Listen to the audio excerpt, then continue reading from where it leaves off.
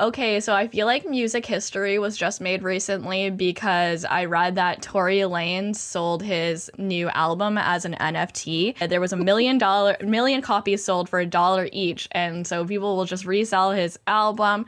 This confuses me because now I feel like I don't know anything about NFTs because this is not exactly the same album, but a million copies. I don't know. Here we go. So we're really rolling into the NFT world and seeing how that goes. But anyways, of course, this is the Hacker Noon podcast, and my name is Amy Tom. Thank you very much for joining.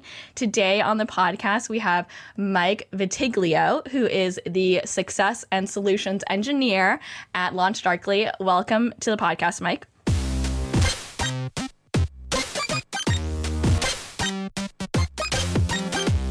Hacker Noon podcast. Thank you so much for having me, Amy. It's a pleasure.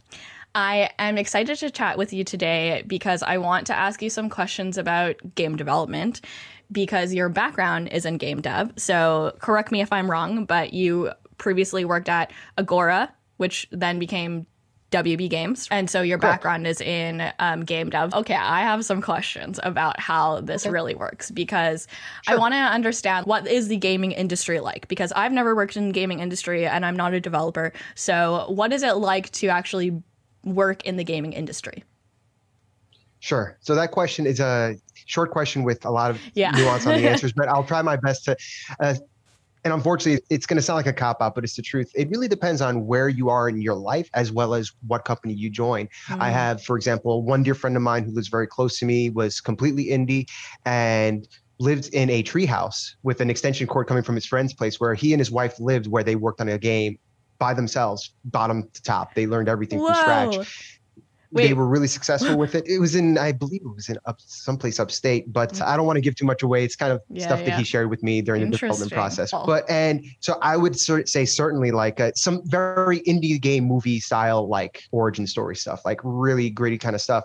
But then you work at other organizations. I have some friends who wound up working at places like EA, big label, insert label here. And life is good, but it becomes this very kind of grindy, just like I work on weapons. So every day I come in, I get my tickets in, I fill out stuff.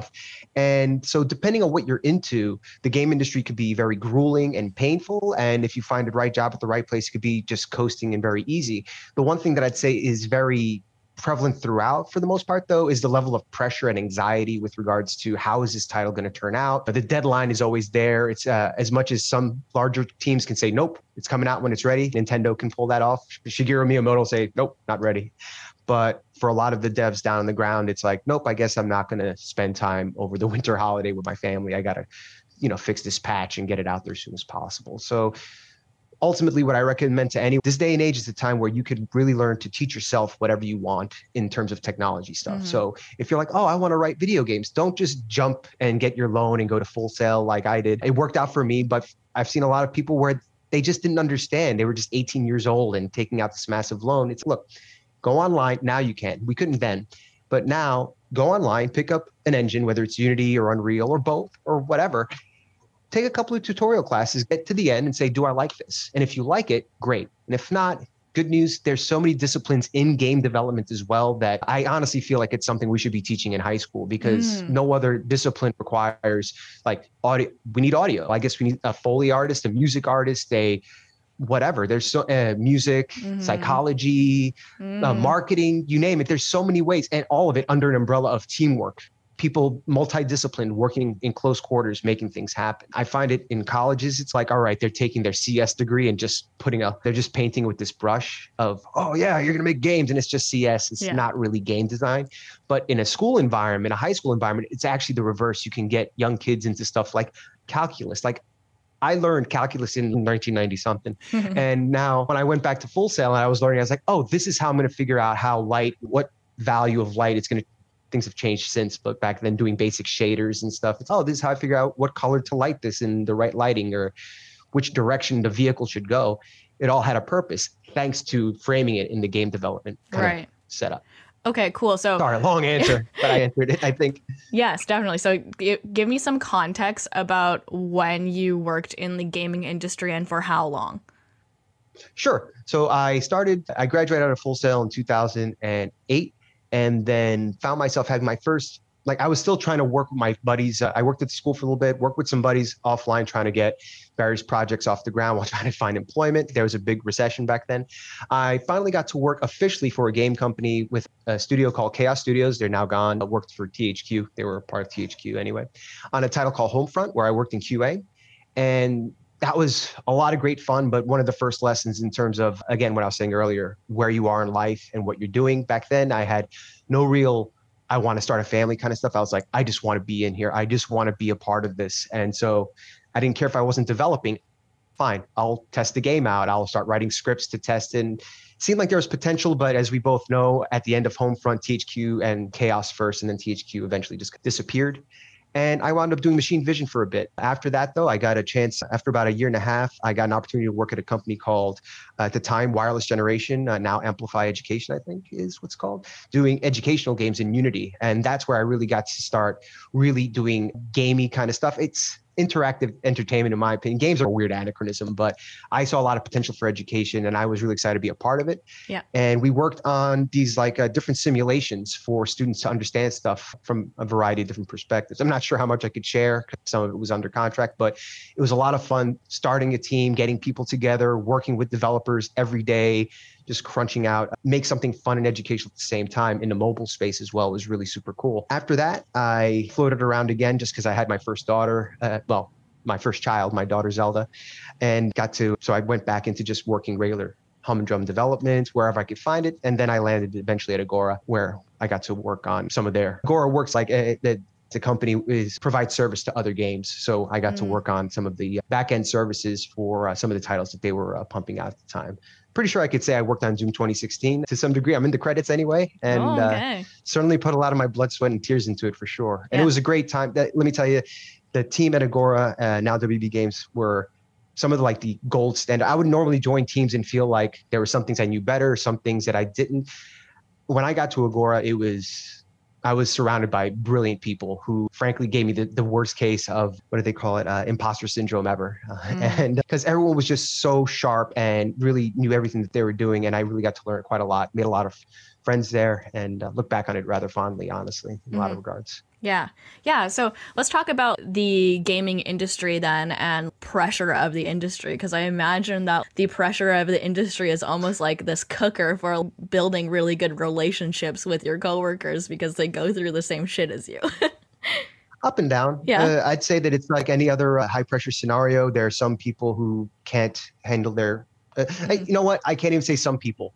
Depending on the scenario, even I can have a short temper and not be tolerant of someone's lack of capacity. There's also a tendency for a lot of individuals to say, you know what, I don't want anyone to realize I am not good at this. So I'm going to keep on putting as much pressure on myself to make sure I succeed. And then I can be a part of the club. And and I fell for that too. The pressure is serious because you want to prove yourself. You want people to believe in you as much as you believe in yourself. Sometimes you start to not believe in yourself, especially for some of the younger folks who might find themselves without people around them to not egg them on. What's the word I'm looking for? Support them. Show them like, yeah, you got this, man. It's good. If they don't have a good sense of self, a good sense of self-esteem, it's easy for it to start whittling down. And then you start to believe in the lies that you're telling yourself. I don't belong here. This isn't right or whatever. Yeah. I was really lucky. I had a great person that I became friends with, a couple, actually. I don't want to start singling anyone out, but I'd say my buddy Graylin over at WB Games. Now he's still there at WB Games. We still talk to this day. He's a really great guy. And there were a lot of times I was in the middle of a fire and he really helped me out. And then a buddy of mine who passed away recently, Andrew, he was just like, we'd go out and have beers and talk about life and stuff like that. Again, depends on where you are. I hope everyone that goes into wherever you're working, but especially in the game industry, can find those buddies to remind you like, no, it's okay. That's just how they talk. They're not like, wasn't a jerk. It's just they're under a lot of pressure, or don't worry, you're doing fine. You just don't see how much you're actually trying to pull off. But the pressure's there because, as I mentioned before, the game's got to release, contracts need to be handled, and that's just the nature of business. And frankly, compared to any other business, the game industry is inherently gambling because unlike any other industry outside of entertainment, in any entertainment industry, I should say, it's all a crapshoot. You can have the most polished album, put so much money into it, and then the artist doesn't sell a single copy. Meanwhile, the one that they made with the 4-track in their garage was like the breakthrough. Same thing with games. When I look at one of my favorite games from like 10 years ago, it was like XCOM. They did a reboot of XCOM. I was a fan of it growing up in high school. So when I saw that it was coming out on tablets and it was like I was like, this game's going to be great. It did fine, but it didn't blow the doors open. It wasn't like, it didn't shatter records or anything. Yeah, it looks whatever. Good job. Meanwhile, you take a game like Minecraft, which was like effectively like a 4chan cube world rehash that was like just a crapshoot. And it turned into this amazing thing. No one can really that. I think they bought it for $4 billion or something like that. Whoa, I mean, I didn't know that. Holy. Look, check.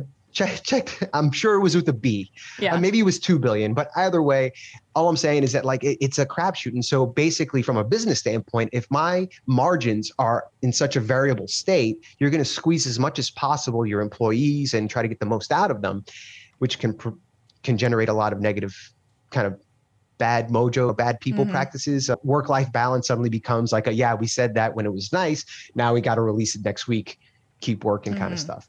But that's not unique to the game industry. I'm sure people working for NASA have those days as well. Yeah. So why is the gaming industry like this, where it's so high pressure? Is it because there are so many game developers, or is it because the deadlines are so tight, or something else? A mixture of both, because game development is real-time development across multiple disciplines. And so trying to find someone who can develop on your team is, for one, you're probably going to be looking for someone very good who also has a passion for games. What I've discovered coming out of Full Sail is like, not everybody's into games growing up. Evidently, I'm like this relic of as my wife calls me sometimes, man child. That's just like, I just have a passion for the industry. And because of that, there are people who are perfectionists, are going to work all day, all night. And it creates this sense of, that's what we are then. We're going to be passionate and put everything into it. And if you ever want to take a break, you start to feel like you're ripping off your cohorts. Like, I shouldn't take a break. My buddy's still working. I got to keep working. But besides that, also, I know people now outside of the game industry who, as developers, are one-trick ponies and are very well compensated to just, I write stuff for Salesforce. I write Salesforce code all day. That's it. And they get paid six-figure salaries and get to call their hours and coast. But you go to the game industry and it's, nope, now you're going to learn in this language to do this because technology keeps improving and we've got to keep up with the consoles and the latest and greatest and go. Retention, like burnout, is a big thing because it's eventually you start saying, I want to spend time with my family. And my buddy gets to have a vacation and a regular 9 to 5, which becomes a dream once you start to get a little bit older. And well, for some, some people like the Cliff Bleszinski. If you get high enough, actually, I'm pretty sure that the Cliff Bleszinskis and all of the top-notch, I'm showing my age, like that Cliff is the guy. Cliffy B was the guy who I grew up being like, I want to be like that guy. Folks get to that status and then they can just chill and say, this is what I want to do, because they're these like uber designers. But the further down that chain you go, the more it's, I want to do gameplay code, but I'm just doing user-generated content storage and management and endpoint writing and stuff like that. It's not very game designy, but you're a part of it. And it feels good in the end, but it is high pressure. Right. Yeah. So I want to ask about what kinds of resources actually go into developing a game. I guess specifically in your experience, how many people are involved in producing? I would say, as I started with, some games take 2 people in a treehouse and doing their best. It really, the scope really varies on how big of a product. For example, if you're going to go cell shaded and very few characters and it's more about the gameplay, doing something similar to, say, Steven's Sausage Roll. I don't know if you ever heard of that game. Really cool puzzle game. Very hard, but very fair. Probably wouldn't take a lot of people. You just need you could probably even Fiverr your way through some of the graphic assets and such. And not a big deal. But once you're talking about, we want to put it on multiple platforms and we're going to be using we're going to use the Unreal Engine. So some of the plugins may need to be customly written around it. And if now you're going to go console even more, that starts to really scale up. And so we could talk about hundreds of people working all the time. And then if you're really big enough, then you could start investing and the gambling gets even higher. Now your investors are talking millions of dollars. They want to see billions in sales. They're going to want to see a QA department. And they're going to need a networking team. And let me tell you, the back-end resources to serve any kind of game that has nearly every game has an online presence. Even if you're not aware of it, behind the scenes, someone's storing your data regarding when you log in, what's your account, how much credits you may have, your save state, stuff like that. Someone's got to write that. The game will speak to some endpoint, but that endpoint has to be a computer running some software that will store and manage. And when you're talking the usage time, like when a game first releases, it spikes. Very rarely do you see a spike later in the life of the game. If anything, you're lucky because you can grow with it. But oftentimes you're just kind of like sitting there waiting for like an earthquake. Like, here we go, release time. And you're looking at the clock, and then the concurrent users numbers start to go up, and those servers start to, if computers could make sound like a submarine underneath, it would be like, and you could feel the pressure of your systems. You're looking at your memory usage, CPU, just hoping they stay up. Sorry to not give a definitive answer, but the fact is because there's so many different organizations, so many different targets, different game types, it really could vary a lot. Okay, but we're going from 2 at a low end to what is like a high end, like hundreds. Okay. Hundreds, maybe even thousands if you want to include contractors and stuff like that. And then people who would, another great little caveat is, oh no, we want to sell it in Japan, for example. And of course, and we want it to be in Japanese. We don't want to have them just read in English. We want them to we want to localize it to that region, make it relevant. Maybe even changing some of the story content, because turns out in this country, this is rather offensive. We can't talk about this. So we have to rewrite this part of the game. It becomes very similar to movies, in fact, in that regard. If you want to make an indie movie like Blair Witch Project style, get a camera, go out into the woods with your friends and make it up as you go. But if you want to make some Marvel Cinematic Universe like Endgame or Infinity War, you're going to see those credits for a while. You're going to need 2 end credit scenes. Right. You need a mid-credit scene. Yeah. Okay. That's interesting. Because I imagine too that like when you get up to these instances where you have hundreds and maybe even thousands of people working on one game, there's just so much to develop. There's so much to think about. Like, how many months does this take?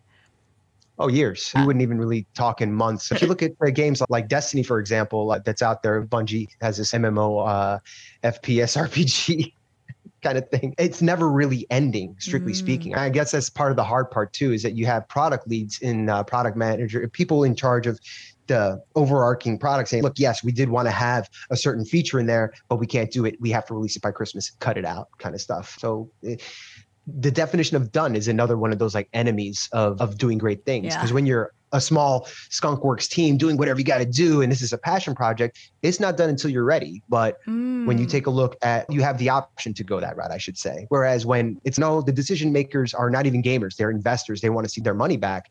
The decision is all pretty much business. One goal, no soul. I don't mean to, that sounds very negative on the decision makers, but it is business. And it's unfortunately, the name of the game. Yeah. Yeah, you can't be like, oh, but it's going to be great when it's done. They're like, dude, look, we're talking millions of dollars here. Is that going to really do it? And sacrifices are made. It's really sad, actually, when you see the games that really should have been one way and they turn out another. And you're like, that was a business decision that totally hobbled what could have been something great. But thankfully, we're just talking games. We're not talking like cancer research or anything like that. It's just a crappy launch of whatever. Yeah. So in this like development of the game and like all of the moving parts and all of the developers that are going into producing this, like, how is this organized? You know what I mean? So, like, there's just so much going on. Like, how does it go from the start to the end? There just seems like there's so much. Well, oftentimes what'll end up happening is, so let's just disregard the smaller company, the smaller Skunkworks, little teams, because for them, it's really just people getting together, they come up with an idea, and then they work with what they got and they build it out, and that's fine. But with large AAA studios, oftentimes they already have IPs or teams who have created other IPs come out. Like, it's similar to, for example, and I have no inside information regarding the new WB game Back 4 Blood, for example, but it is the old studio that basically the same people who made Left 4 Dead. So that's an example of not an IP being bought, but you get a team and you're basically making a spiritual successor. Imagine picking up Team Ico's core creator folks and then having them make a Ico-esque game on the Xbox, for example. Not saying that's going to happen. I would love to see it happen, but it'd be so you start with just like what can we sell? So they'll find a lot of the same thing Nintendo does all the time. Just, hey, people like Mario, another Mario, go. And it's not a whole lot of, that's oftentimes why you see, if you want something different, you have to fish out into the indie, like not AAA, but single A, as ACG made in one of his videos, talked about games that are just a little bit below that threshold, because those organizations are trying to basically put their money on something new and fresh. Yeah. So I feel like it was a little bit more prevalent back 10 years ago when we had this explosion of indie kind of devs like Super Meat Boy, Braid, Fez, all of these like interesting ideas were starting to come out. And now we're going back into this very kind of repetitive, samey kind of stuff. But eventually those numbers will start to not look as favorably, and maybe they'll invest into new ideas as well. But it's just risky. You don't want to put a lot of money into something and for the love. That just doesn't really happen. Yeah. And when you're dealing with millions of dollars, the investors need to turn around. That makes sense. Yeah. And like, that makes sense. Oftentimes they'll cut it short. Because they'll say, no, you know what? This isn't going to work. This isn't going to work. No one's going to like it. And they might be totally wrong. Like, for example, when they made the team that made Portal, and this isn't firsthand knowledge, but this is pretty well known in some of the circles. The original sequel to Portal was going to have no portals in it. But when Valve went around talking to folks and said, hey, so check out this new game, they were like, I want more Portal. And the irony, though, is that what got Portal to where it was at, for those who remember the Orange Box from like 2007, it was totally out of nowhere. I remember playing through all of Portal in like an evening after I came out of, I finished class and then played through it. Actually, I was in one of my first like team projects and we're all playing the Orange Box. I beat it, heard that Jonathan Coulton song, It's Still Alive. This was a triumph. And I was like, oh my God, they're talking to me. This is amazing. This is an amazing game.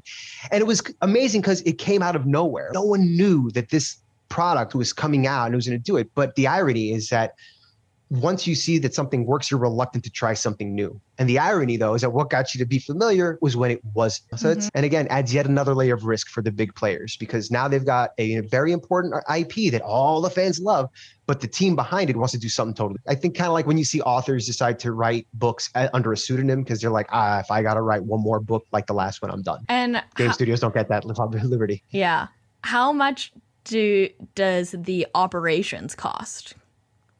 Like, how much does it cost to produce a game? Oh, I can't give any specifics on any particular game, but if we're talking AAA, it goes well into the like easily tens, if not hundreds of millions. And if the game is ongoing, like it's going to have an online presence, infrastructure is expensive. Like environments where you are like, so when I was talking before about you get a QA team, for example, and now you've got, imagine you're this team, you're making this first person shooter, your designers and your developers are working, they make like a gun shoot a certain way and the gameplay works a certain way. Great. Okay, how do we know if it's fun? Well, you hand it to a bunch of testers to sit down and play with it. And if you're really big, you're going to have multiple teams of testers all playing. Now, what is this all being hosted on? You have to have an environment similar to what the people are using in production for your QA team, quality assurance. And then on top of that, you may have another piece of infrastructure, like what they call staging, that acts as like this intermediary. It's like a dress rehearsal for releasing into production. Those machines that they put up to make this happen easily can go for like thousands a day. We're talking hardware that is just massive drives, massive amounts of stuff. And they're necessary in order, like you could build them yourself if you wanted to, but goodness gracious, what we've learned, thankfully, as an industry is like, as much as I'm loath to see, I don't like seeing big companies just taking over an environment, but the guilty pleasure of it is that they're very convenient. And I couldn't even imagine how much more expensive it could have been if people were still just, we just ordered a bunch of Dell boxes and then we're going to have a team of IT people build each and every single one of them. And maybe by the end of the week or two, we can have it ready to try. Instead, go to AWS, clickety clack. You can even run a Terraform script, spin up. The build's going to be big, but in terms of turnaround time, it's much more instantaneous. Yeah. Okay. Because inexpensive, but equally expensive. So can you help me understand how environments actually work? So like the idea of having multiple different environments, like if we were to go back to an example you said, like developing a different storyline for the Japanese game versus the American game, is that going to be another environment? Is that how that works? Not really. No, and that's more of just like making a specific build the way it is now. When a day comes where I think other technologies become more prevalent in the industry, like feature flags and stuff like that, maybe we can rely on that tech to do it. But usually it's just a different build or some internal, like, it maps to one file or another to generate. It can be more complicated, depends on the scenario, but excuse me. what an environment is try to imagine if I'm going to use a metaphor here for a race car. You got a team, you have these engineers working on this race car, and they're inside this like very big, not a clean room, but it's like this one giant garage where they have all these tools and they're working on it, and maybe a little tiny circular track where they can at least turn it on and go around a circle. That's the dev environment. And then you've got a QA environment where they actually have this inside track that's similar, like it has all the major turns that you would see, but it's not like any particular racetrack. And then you have the QA team sitting in the car, driving it around, letting you know, like a test, giving it a test run, saying, hey, looks like we got a bad suspension on this turn, maybe we should whatever. They report back to the dev team, say, hey, whatever, fix that. All right. Then staging would be like a facsimile of the next big race where like a certain, like you can expect to try to test it against what's going to really happen out there. And then production is the actual race itself. So as you could imagine, all of these different, like the closer you get to production, the more expensive and frankly more numerous these kind of dummy environments whose jobs is to satisfy a level of, to give a level of confidence to the team. Like, yes, it's ready for prime time. They're still extremely expensive, but that level of confidence, it's better to never need to ask for forgiveness because we're in a fickle world. In the game industry, again, because games are not a necessity, if someone is like, I have since dropped out of Destiny because of some design choices they've made that simply are incompatible, or I've changed so much that their design decisions are no longer compatible with me. So they've lost me. So in that same regard, if you want to do whatever you can to make sure you don't lose that prospective customer. And for me, it was personal. Thankfully, it was my decision to get back some time in my life. But if you, for example, put out a patch, actually, it's very similar to what happened in Destiny. I remember at one point, Destiny 2 had come out and they had changed some of the drop methodologies. So people were getting more stuff all the time. They were getting more loot drops everywhere. And over time, at first, it was super exciting because it never happened. But then eventually you're like, now I got all the things. I don't really care to play. And that kind of mistake is, how do we fix that? And again, you don't want to have to get there. You would rather never get to that position. Now, granted, that's more of a design choice, and that's not, it's a little tricky to anticipate right away when that happens. But regardless, you're still bound to the deploy process and whatever. The last thing you want to do is accidentally put out an update and it wipes out people's user credits or all your progress. I was playing a game, I won't name it because I don't want to, it's a great game and I don't want to disparage the team, but I played it on my Xbox and I was getting some really, on my Xbox Series X, I was really happy. I got to, I unlocked a certain number of weapons. It felt great. And then I realized that the save goes across to like my Windows machine. So I played on my Windows machine and it wasn't there. And I was like, oh, that's weird. I don't see any of my guns. So I went back down to the Series X to get all my goodies and whatever. And it overwrote my save with the save from Windows and I lost everything. And I was like, well, I don't even care anymore. Like all 40 hours of my time have been wasted. Yeah. Fair enough. And out I go. That's like a level of problem that maybe they can't save my time, but if they can see that and then address it sooner than later, it saves them from having the pain of until that release happens. And then that's where the pressure comes back in. Like now some developer out there has to identify the problem, fix it, do a rollout. And because they can't control that state of the software until a new release goes out, the pain lives on. The fire continues. Yeah. Wow. Okay. So yeah, there's just so much going on with the release and so many different ways that it could go wrong. I'm sorry. I can't feel give the you pressure now. answer. I'm like, oh my gosh. Okay. Yeah, honestly, it was a big part of one of the release I had leaving gaming in general. It's not really behind me, but it's more of a hobby now for fun. I like doing it. I still feel very passionate with it, but it was such a relief to think I can just say, look, I'm going to take the week in between Christmas and New Year's off and not have to be like, but, or, So yeah, no one works around that time. Why would you even ask? Don't even take the time. Just it'll be quiet days. And yeah, game industry, most of the time, holidays are just as scary as anything else. Because if something does go awry and no one's around, it's rough. So, and I tip my hat to all of them. When did you get out of the gaming industry? Around, I'd say 4 years ago, I think. About 4 years back, I walked away from it. I don't know, just you get to a point where I was commuting quite a bit and just lost that love and feeling. Like I was just like, I got into this to make my dreams, to make my games and stuff. And it was good enough for a while to just work on other people. Oh, I got to work on Doom and I got to this. Yeah, but there was still so many things I wanted to make that I just wasn't gonna. It just wasn't gonna happen. And I've come to terms with that. Maybe one day I'll land on $1 million or something and try to make those dreams happen. But in the end, I would rather spend time with my daughter and child and my son and my whole family. How about that? Just spending time with the kids and relaxing. And the working from home thing really worked out to my benefit. I hope that the industry overall, after COVID, people start to realize like work from home is actually a very viable and robust and resilient kind of model. It does take a different discipline, but it gives people so much more time and flexibility, as well as helping to resuscitate a lot of the small towns around America. Like I live in a small town in upstate New York, and I get to bring an extra income into here that frankly, like you wouldn't find a local business offering, but a company in San Francisco thinks that I'm the cheapest thing that they've got on staff. Yeah. I shouldn't have said that out loud. Shoot. You're fine. And when did you start looking at Launch Darkly? So Launch Darkly came up after I was going to say Agora, after I left WB Games, an offer from a dear friend of mine. He's not old. Or he's as old as me, I think. Dan Papandrea, he reached out to me and said, hey, would you be this great company called Sysdig? Would you want to come check it out? And I was thinking, hey, I'll try out. I want to learn some new stuff. This container stuff seems neat. And I really wasn't getting a lot of time to look into that where I was. So I went and worked over there doing support. But things got a little bit, as time went on, I just really wasn't as into it as much. Basically, what happened was a recruiter reached out to me and said, hey, you should check this out. And what sold me the most on was that it was so weird. I looked at Launch Darkly and I was like, okay, so it's like a Boolean, but it's online. I don't get it. And then as I was just I was making a basic app to use the platform just to check it out. I realized that was the answer to a lot of the fires that had occurred in my past. There were situations where I remember I could say one, but it could be at any of my old company, anywhere in my past lives.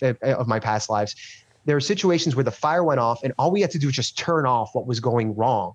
But in software, there's no real valve to turn off.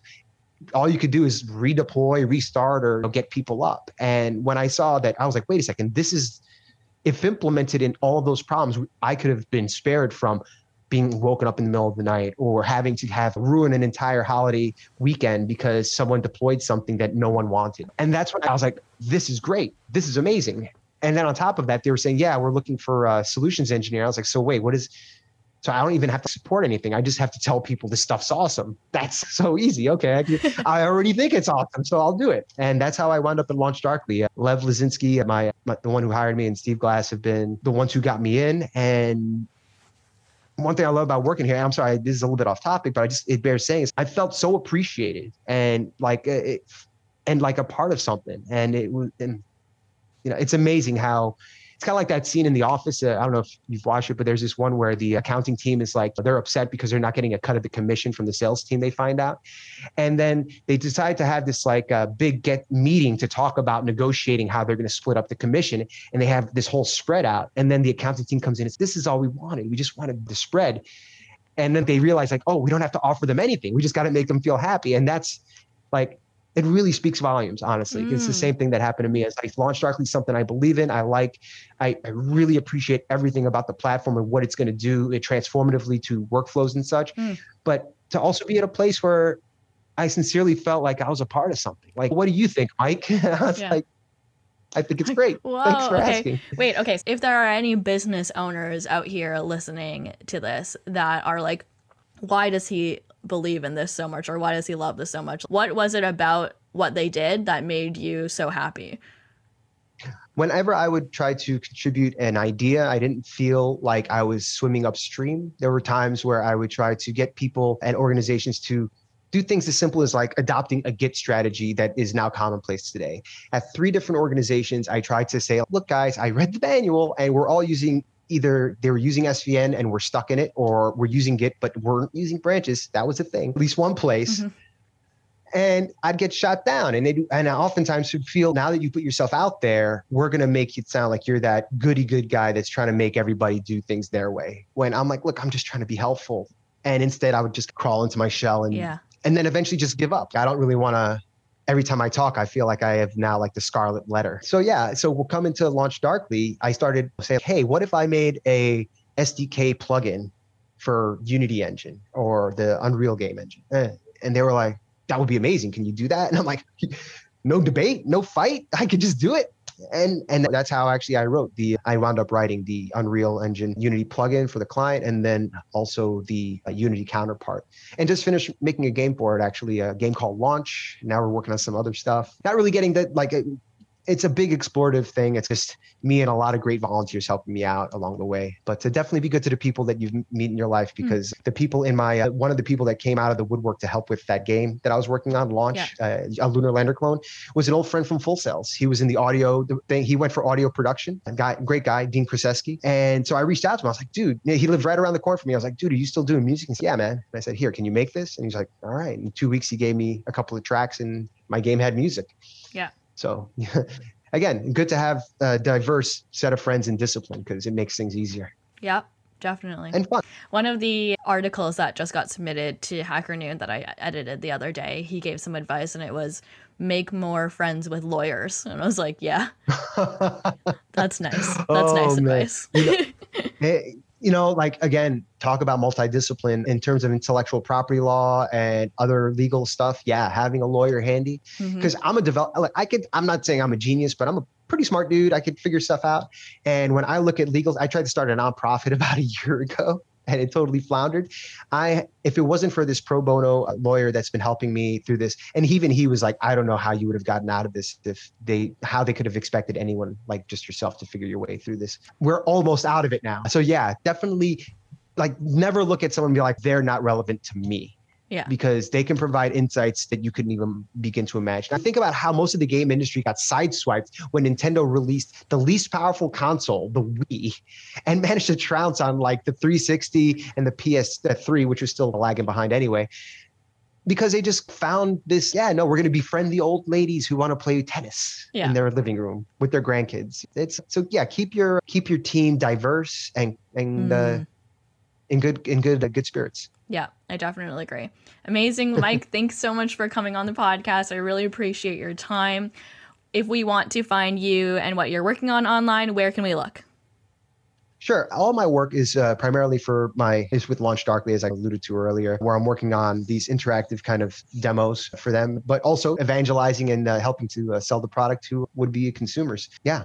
If you want to see what we're up to, feel free to check us out at launchdarkly.com. We have a great ongoing blog there as well, and a lot of great information. So perfect. Thank you very much. It's a pleasure. Thank you for having me, Amy.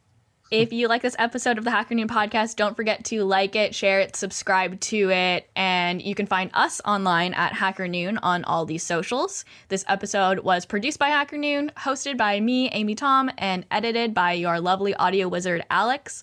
Stay weird, and I'll see you on the internet. Bye-bye.